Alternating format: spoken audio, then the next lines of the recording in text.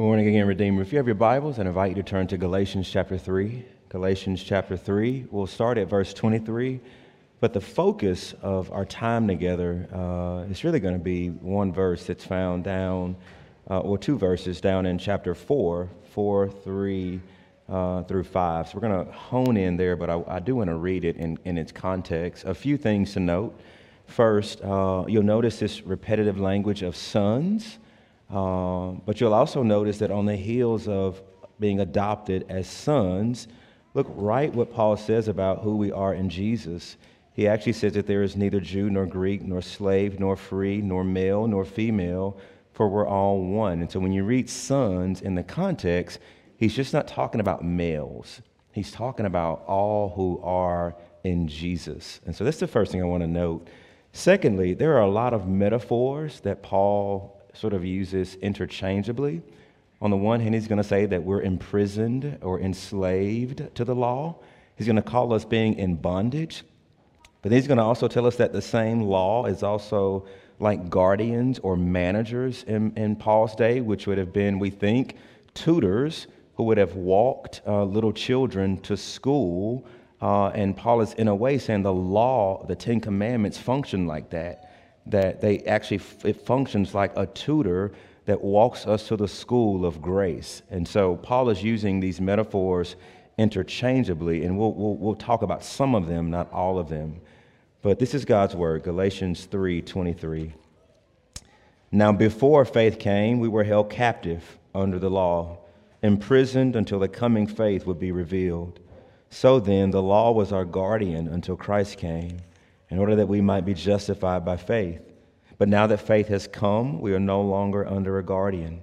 For in Christ Jesus you are all sons of God through faith. For as many of you as were baptized into Christ have put on Christ. There is neither Jew nor Greek, there is neither slave nor free, there is neither male nor female, for you are all one in Christ Jesus. And if you are Christ, then you are Abraham's offspring, you are heirs according to promise. I mean that the heir, as long as he is a child, is no different from a slave, though he is the owner of everything, but he is under guardians and managers until the date set by the Father. In the same way also, when we were children, we were enslaved to the elementary principles of the world. But when the fullness of time had come, God sent forth his Son, born of woman, born under the law, to redeem those who were also under the law, so that we might receive adoption as sons. And because you are sons, God has sent the Spirit of his Son into our hearts, and that Spirit cries, Abba, Father. So you are no longer a slave, but a son, and if a son, then an heir through God. Amen. I want you to notice the advent and how it fits in this passage. That right there in verse 4, it says, when the fullness of time had come, God sent forth his Son, born of woman, born under law, to redeem. And so as we think about Galatians and what we ought to be seeing is this way that the advent of Jesus is tethered to what's happening around it in Galatians. And here's what we're going to see in Galatians, that Paul wants them to recall who they were. He wants them to marvel at who it is that freed them. And he wants them to make much of this new identity that they have now that one has come. And so I'll give you the sermon points, but let me pray for us and then we'll start. Father in heaven, be our teacher. Use your servant and increase our affections. Show us who we are in you. We pray for those, Lord, who don't know you this morning and whose hearts are divided, who have not bowed the knee to Jesus. We pray, Lord, that you will use your word to show them the condition that they stand in and to show them who they can become in Christ Jesus. Father, only you can convict those who need convicting. Only you can encourage those who need encouragement. Only you can make the crooked things straight. And so that is my prayer, that your Spirit would be free to have your way with your people during our time under your word. We pray this in Jesus' name. Amen. In 2014, Kevin Durant became the most valuable player in the NBA. And his acceptance speech is one of the most moving ones on record. It's so moving that there's a meme or memes out there, or maybe sayings out there that actually come from that acceptance speech. It's "you're the real MVP." Some of you have heard that. Well, here's the context for why that happened. Kevin Durant is on the stage, and he has his teammates behind him. He's in front of a lot of people, and he starts to cry. And he says, "I never expected to be here in front of you in the NBA, let alone to be the MVP."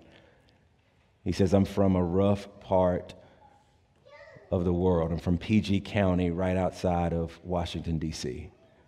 And life was like a box. We were lucky to live to be 21. He goes on to say that my dream, my childhood ambition was to actually be a coach in a rec league and to help rescue little children. He says we moved around a lot, and I can't imagine standing before you as the most valuable player in the NBA. He says, I was taught that when something good happens that I should look back and see what brought me here. And at that point, he looks to his right and he looks at his mother. And he says, I don't think you know what you did. The odds were stacked against us. We were poor. We moved from apartment to apartment. He says that my most memorable time as a kid was when we moved in our own apartment. We didn't have furniture. We didn't have couches. We didn't have beds. We just had each other and we hugged, and I thought we made it. He says, Mom, you took me to practice. Mom, you went to all of my games. Mom, you made me run hills. Mom, you stayed on me. Mom, you put clothes on our backs. Mom, you kept your two boys off the street as a single mother. And he says, when there was only enough food for 2 people in the household, me and my brother ate, and you went to bed hungry. And he looks at her, he says, you're the real MVP. He says, you're the real MVP. And he gets the award and he walks off the stage and he embraces that new identity. And that new identity comes with privileges. His name is forever etched in the history books as the most valuable player in the NBA. He has leverage now. When he goes to negotiate contracts, he is not just a 3rd or 4th tier player. He has weight. He gets say-so in where he goes. He negotiates salary in a way that no other person can. His MVP comes with a new identity. Did you hear what he said, though? When something good happens, we should stop and think about how we got here. And what he does in his speech is tell us what he used to be like and what life was like growing up. He tells us, right, who it is that intervened and made sacrifice. And he walks away in this new identity. And we could say that in one sense, that's what Advent is about. Advent Redeemer is about stopping the rushing, the going, the doing. It's about stopping and sitting with who we used to be before we knew Jesus. And so it's a call to recall our slavery. It's a call then to rejoice in the Son. Who is it that has done something to change our identity? Who is it? The text will say it was the Son. It's a call to also rehearse your new identity. Rehearse your sonship. So those are the 3 points. Recall your slavery, rejoice in the Son, rehearse our sonship. First thing, Advent is a time to recall our slavery. If you look at this passage in context, what Paul is doing is he's doing the classic before and after. You've seen the photos, started from the bottom, now we're here, right? Maybe, right? You've seen people who get serious around this time of year about exercise and diet, and we'll take a picture of what we were and what we weighed January the 1st, and then hopefully by March 31st, we got a new picture, and here's what we do. We do the before and we do the after. That's what Paul is doing in Galatians right here. He's saying before faith came, but now that faith has come. When we were children, but when the fullness of time had come. Formerly when you did not know God, but now that you have come to know God. That he's going back and forth. That's the fulcrum of the passage. It's a before, it's some intervention, and it's after. Now, the question then is, what is the dominant metaphor that Paul uses to describe who we were before coming to know Jesus? Now, when you search Galatians and read it in its entirety, he uses the word slavery more in Galatians than it's used any other book in the New Testament. So Paul's concern is that those who are new will fall back into their slavery. What he wants to do is to shine light on who they were outside of Jesus, and the language, that the term that dominates it is slave. So consider this. False brothers, this is Galatians 2. False brothers slipped in to spy out our freedom we have in Christ so that they might bring us into slavery. To them we did not yield even for a moment. Chapter 3, now before faith came, we were held captive under the law. We were imprisoned by it. Chapter 3:22, but the scriptures imprisoned everything to sin. Chapter 4, verse 7, so you are no longer a slave, but a son, and if a son, then an heir. Chapter 4, verse 9, but now you have come to know God, or rather be known by God. How can you turn back again to the weak and worthless elementary principles of the world, whose slaves you want to be once more? If you go back and read it, what he wants them to see is that way back, who you were before Jesus, you were slaves. Now, why that metaphor? First, we have to wrestle with what is metaphor? And why is it used? When do you use it? There are two leading linguists. Their names are George Lakoff and Mark Johnson. And they've co-authored a book on metaphor. Here's what they say about metaphor. The main function of metaphor is to provide a partial understanding of one kind of experience in terms of another kind of experience. In short, an understanding of the one thing is enhanced because of an understanding of another, right? So, for example, one of my favorite rappers, I'm cooler than a polar bear's toenail. You hear that? Now, that's a double metaphor. We know polar bears live on ice or in frigid conditions. And if you're a polar bear living on ice or in snow, then maybe the toenail is like the coldest part of the body because it's direct contact with the elements, right? And so there's a metaphor. He's saying, I'm cooler than a polar bear's toenail. But does he mean he's freezing? No, it's another metaphor. The metaphor is cool can also mean what? I'm hip. So you see the double metaphor? You have to envision a polar bear and a toenail, and that lets you understand he's cold. And then there's another jump you have to make because of slang, because cold means I'm sick with it. And so what he's really saying is a double metaphor. Now, here's the thing about metaphor.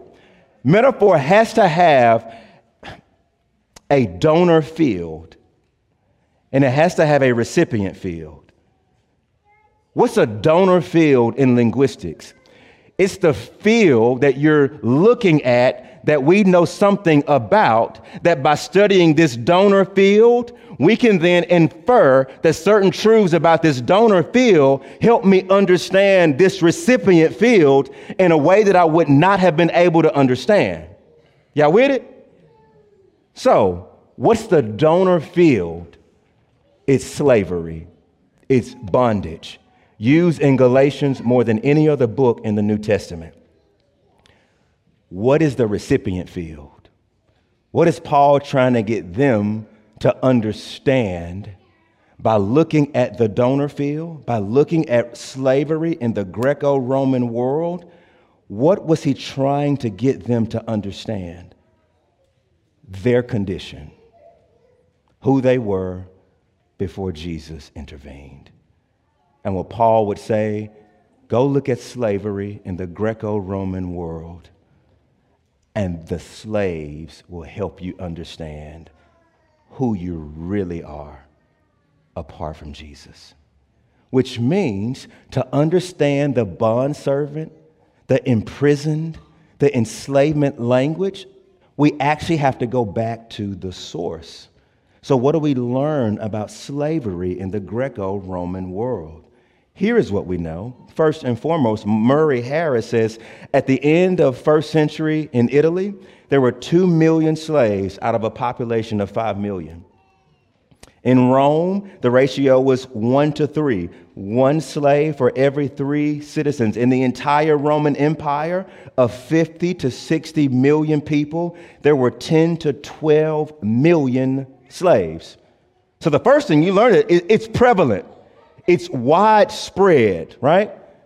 But slavery is defined as something contrary to nature, where a person is subjected to alien dominion,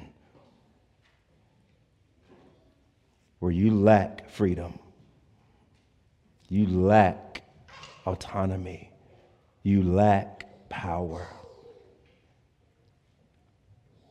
How were slaves treated?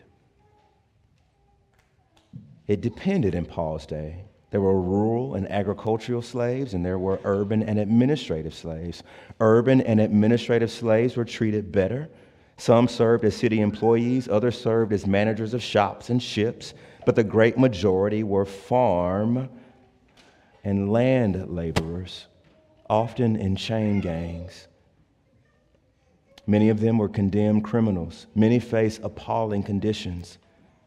Some were household cooks, cleaners, tutors, even sexual partners. They were chattel. One Roman politician called slaves tools that happened to know how to talk. They were crucified or branded when they were defiant, dismembered if they were caught running away. Their bones were often broken for defiance. Hot tar was poured on them, restraining collars placed upon them. Many were raped and abused. Now, why? Why would Paul, of all metaphors, tell them, go look at that? Why? Because with the eyes of faith, that's us. Apart from Jesus, we are in bondage. We're in bondage to our sin.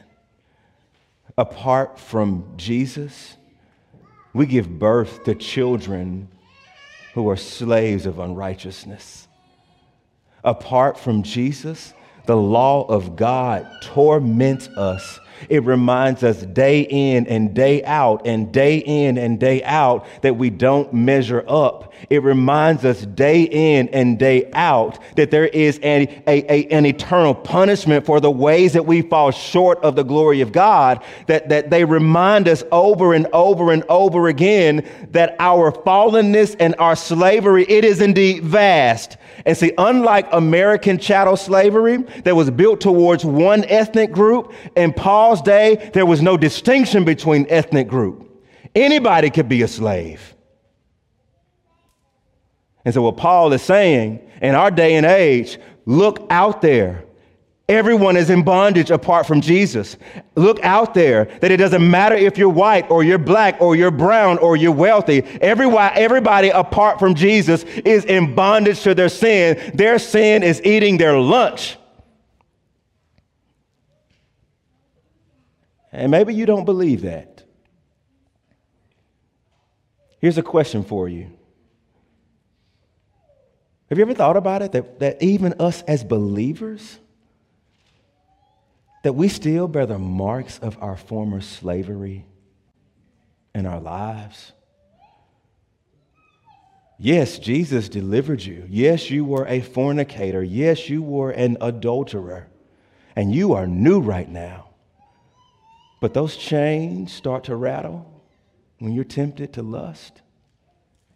Yes, you used to break the Sabbath, throw parties into Sunday mornings, buying the club out, popping bottles, right? That used to be your life. But even now on the Lord's day, isn't it tempting to stay home and to stay away from the body and to get up when you want to get up and to sing praises to your own self and to decide what you want to do with your day and your time? That's the chain of your former bondage rattling at your ankles. And you used to be a thief. You used to hustle.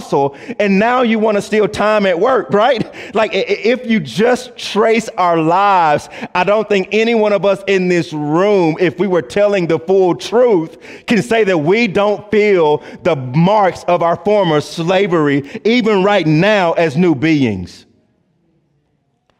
We feel it. And if you're not in Jesus, you're still in bondage. Your conscience bears witness to your soul that you're not right. Your conscience bears witness to your soul that you don't measure up.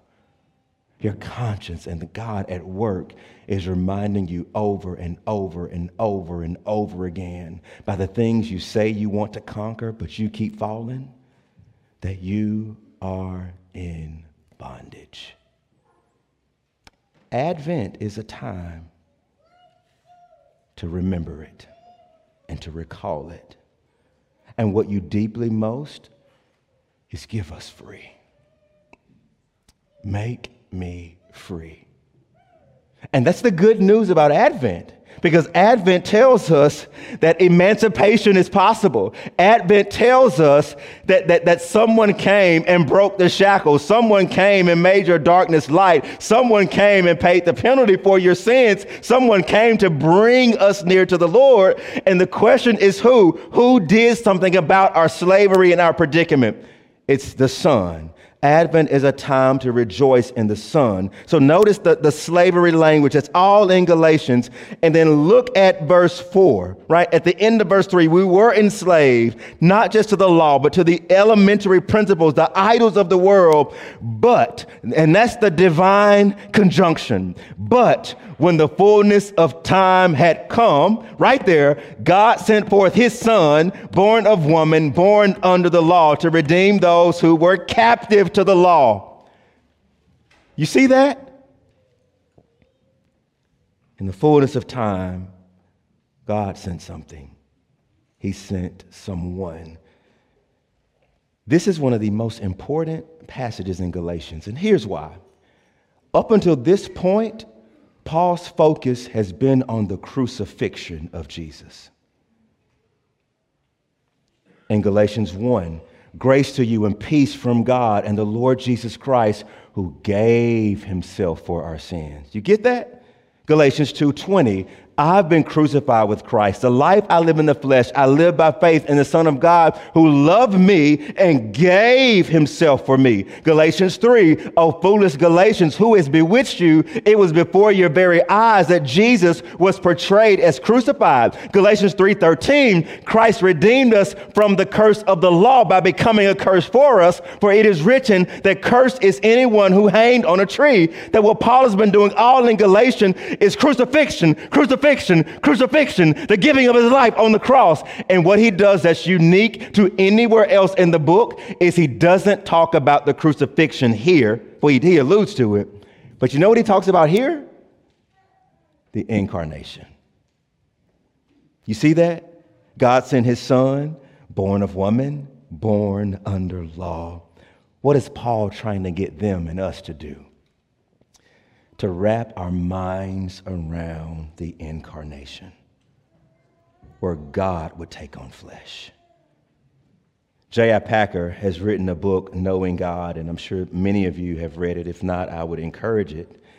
But here's what he writes. The supreme mystery with which the gospel confronts us does not lie in the Good Friday message of the atonement, nor in the Easter message of the resurrection, but in the Christmas message of the incarnation. The staggering Christian claim is that Jesus of Nazareth was God made man. The second person of the Godhead became the second representative of the entire human race, determining human destiny, and that he took humanity divinity without loss of deity, so that Jesus of Nazareth was as truly and fully divine as he was human. That God became man, the divine Son became a Jew, the Almighty appeared on the earth as a helpless babe, unable to do more than stare and wiggle and make noises, needing to be fed and changed and taught like any other child. Think about that. He goes on to say the crucial significance of the cradle at Bethlehem lies in its place in the sequence of the steps down that led the Son of God to the cross of Calvary. Whoa, now take that in. What Packer is doing, he's acknowledging the beauty of the crucifixion, that Jesus would do some amazing things. He healed the sick, he walked on water, he fed the thousands, he stopped executions. He cured issues of blood that no doctor could do. He forgave sins. He went to a cross. He was perfect in obedience. He took the sins of the world upon his body. He bore them on a tree. He died a real death and went into the grave. And on the third day, he was raised from the dead. He appeared to many. He was ascended to the right hand of the Father. He rules right now over the church, and he will come again to judge the living and the dead. He is preparing a place for us now to bring us into the new heavens and the new earth. And what J.I. Packer says, that's important. But guess what the first step in all of that is? There is no cross if there is no cradle. There is no death for our sins if there is no birth of the Son. So what he's saying is, look, what Paul is doing is actually walking us steps back and back and back and back and saying this, that what Advent reminds us of is God coming down. And if you can wrap your minds around God incarnate, then the rest of the things that Jesus did follow suit. If Jesus really is God, and he really was born in the uterus of a creature, and he remained fully God and fully man, if that is true, then all of this other stuff follows suit with his character and his coming. Now, here's the thing. What was Jesus doing? Why born of a woman? Why born under the law? Why born to a Jewish family that kept Sabbath? Why be born to a Jewish family that knew the Torah? Why be born to a Jewish family that had him circumcised? Why keep up all the feasts? Now, why was he born of woman and under the law? It's because we are born of women. And we are born under law. And what Jesus would do was he would step down into our condition in every way like us. Why? So that at the end of his earthly life, he could make redemption for us. You see, redemption is a Jewish thought. A kinsman redeemer can step in and pay the debt. The kinsman redeemer can free a slave from bondage. And what Jesus does through his life, it's me. I'll be a suitable redeemer. I'll take on flesh and be like them. The law wants perfection. I'll give it. The law demands punishment. I'll pay it. If it means that me paying my life result in the slaves being freed. There was a movie we recently watched, and it's called The Unforgivable. Anyone here seen The Unforgivable? Raise your hand. All right, I see two or four. So look, it's been out a month, y'all, so I can spoil it for you. I'll try not to spoil all of it, but y'all done had a month, right? So, in the movie, it stars Sandra Bullock, who's one of our favorite actresses, and Viola Davis, another one of our favorite actresses. So here's the premise of the movie. Sandra Bullock is released from prison. She served a 20-year prison sentence. And at the beginning of the movie, it's obvious that she has committed murder. She's murdered a cop. Her mom has died. Her dad committed suicide. And Sandra Bullock is perhaps a late teenager raising her 5-year-old daughter, sister. And they come to repossess the house. And there's so much trauma in their life that they can't fathom going nowhere. And so what you see is you see an officer trying to come in the back door to get them out of the house. You hear a gunshot. You see an officer go down. They arrest Sandra Bullock, and she goes to prison. And she serves 20 years. And for 20 years, she's lost contact with her 5-year-old sister who's now in college. A family adopted her, brought her in, gave her a really good, stable life. And for 20 years, Sandra Bullock writes to try to talk to her sister. But the family hides all the letters. On the day that Sandra is released, 2 families are notified. The adoptive family, hey, she's out. And Sandra had to sign a no contact order, or that would be a violation of parole. They want nothing to do with her and the family of the slain officer. And the movie really is about her as this convict who's trying to make it in life. She can't keep a job because the police harass her. She goes and get a job and they make a phone call and she loses the job. She tries to reach out to her sister and trying to track them down to no avail. And finally, she meets Viola Davis's husband, who's a lawyer. And he has a soft spot for her. And he agrees to try to pursue her family to see if they can establish contact. And it almost works, and then it kind of blows up. And then the most powerful scene in the movie is when Sandra's desperate. She just wants to see her baby sister.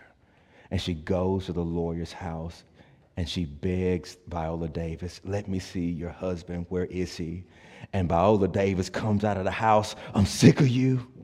That you're the problem. You've traumatized your sister by your actions. Never come to my house again. Never call my husband again. I refuse him having you as a client. And at that point, Sandra Bullock loses it. And she says she was just 5 years old. She was just 5 years old. And then you get a scene from what happened on the day when the officer died, and you realize that Sandra Bullock did not pull the trigger. It was the 5-year-old girl who was traumatized. She actually picked up the gun and she shot the officer. And what her big sister did for her, send me to prison. I'll go do 20 years if it means that she gets a safe home. I'll go have my life wrecked if it means that her life is stable. I will carry the brunt of her payment. I will carry the brunt of what she did if it means that she goes free. Do you hear the gospel in that? That what you have in Jesus is a big brother? You're guilty and I'm guilty. And what your big brother does, because justice, God's justice demands payment, justice, Jesus says, I will go to prison. I will have my life taken if it means that my younger sons and daughters and brothers can go free. That is redemption. It's Jesus coming to redeem us under the law with his perfect life and his atoning death. And guess what? That is what frees us. That is what takes us from slaves. That is what makes us right in the sight of the Lord. And so Christianity Redeemer is not just the cross or the tomb. It's the incarnation and the womb. Easter tells us the rescue mission was completed. Christmas says the rescue mission was started. Easter says that Christ would die. Advent tells you that Jesus had to be born. Christianity is a religion of cross and nails and thorns and the blood of crucifixion, but it's also a religion of the miraculous conception, the pregnancy, the stable, and the blood of childbirth. It all goes together to redeem us from our sins. How do we respond to this Son? We worship, we bow, we trust, we receive. You don't work for your freedom, you receive it from the works of another. And that's why faith is such a theme. Paul does not want them to go down that path. It is by grace alone, through faith alone, in Christ alone. There is slavery any other way. Lastly, Advent is a time to rehearse our sonship. We're going to recall our slavery. We're going to rejoice in the Son. We're going to rehearse our sonship. What's interesting in our passage is that what Paul could have written is that when the fullness of time had come, God sent forth his Son, born of woman, born under the law, to redeem those under the law so that we might be free. Right? That's what I actually think that's what the original readers would have been expecting Paul to write. Now, why? Because there was a formal process for freeing slaves, and it was called manumission. A slave could be freed formally if the father of the household did so. And some of them could get Roman citizenship, but some of them could get Roman citizenship and still not have all the rights and privileges of Roman citizenship. Some newly freed slave could never pick up a weapon and fight in the Roman army. Some newly freed slave did not have all the privileges. They could not stand for office. They could not hold political positions in society, but they would be free. And here is what Paul does that is mind-blowing. He doesn't just free slaves. The Father adopts them. That's a higher privilege. If I'm in a negative and I'm a slave, then just freeing me puts me at zero. But what the gospel says is God does not just free you from your sins. God ups us infinitely by doing more than freeing us, but adopting us as sons and daughters. And since we're sons and daughters, we're also heirs, and that is infinitely better than being a slave. Now, here's the thing. If slavery is the metaphor, then the other metaphor here is adoption in Greco-Roman world. That when Paul uses this adoption language as sons, then what we have to do is go back to the source, go back to the donor field. What do we learn about adoption in the Greco-Roman world that should help us understand our new identity? That's what Paul is doing. So what do we know about adoption in Paul's day? Only the father, the pater familias, could initiate it. A slave could not. It was a legally binding contract that needed 7 witnesses, and it could not be undone. It marked a complete ending of your previous family. It inaugurated a new beginning. The adopted child's status was the same as a biological child. The new child was an heir to the estate of the father.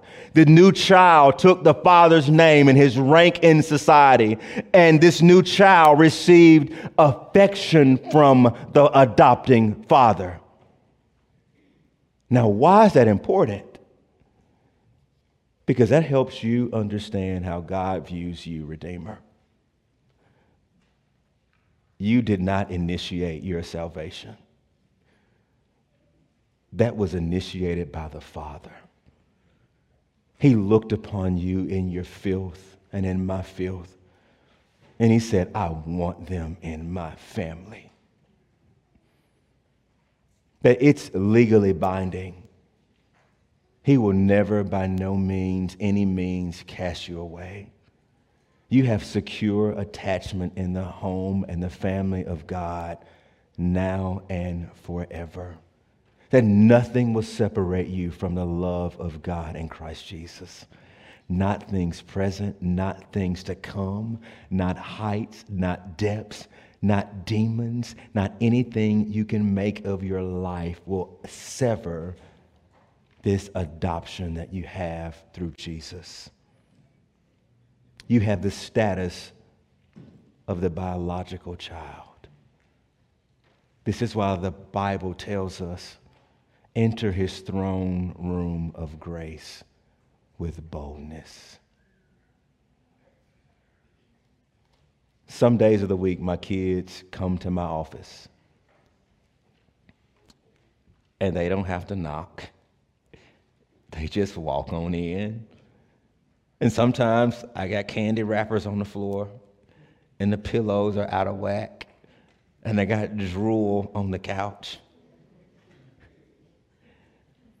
But those are my kids. And they have access to me, their daddy. Do you believe that? That in the way that our kids will come near to us, that we have that type of access and intimacy with the Father in heaven? It's ours. And we are heirs, which means that we will inherit not only all that the Father has. Jesus says, what I have is yours. We will inherit him forever and ever and ever. And what God has done now in the here and now, because we're weak and we doubt this sonship, he says, I'm actually sending the Spirit of my Son to you, and my own Spirit will get into your hearts, and my Spirit will bear witness to your soul that you are a child, and he will cry out, Abba, Father, in you. And that cry is not for him. He knows who he is. That cry inside of you, in the depth of who you are, out to God, that cry is God himself putting the Spirit of Jesus in you to let you know that there is warmth and access and protection and provision and security in this relationship that you have with God the Father. Do you see this? You are not only not a slave, you are an heir. You are a son. You are a daughter of the King, and that is yours forever and ever and ever and ever. And so Advent is a season to rehearse your sonship. Draw near to your God. Love on him. Rest in him. Honor him. Worship him. Enjoy him. Learn from him. Rest in his grace. It's an invitation to rest in his goodness to you through Jesus. Amen. Let's pray together. Father, I pray that your Spirit would bear witness with our souls, not just of what we were and who we were, but who we are now in Jesus. And none of this will be possible outside of the work of Jesus. And so, Jesus, we pause and we thank you for taking on flesh, being born of a woman to redeem us from the law and its curses. Father, I pray for those who do not know you, might today be a day of simple faith, where they see their sin, they see your provision in Jesus, they respond with faith and repentance, and they are crowned as heirs and co-heirs with Jesus. Do this for your name's sake, we pray. Amen.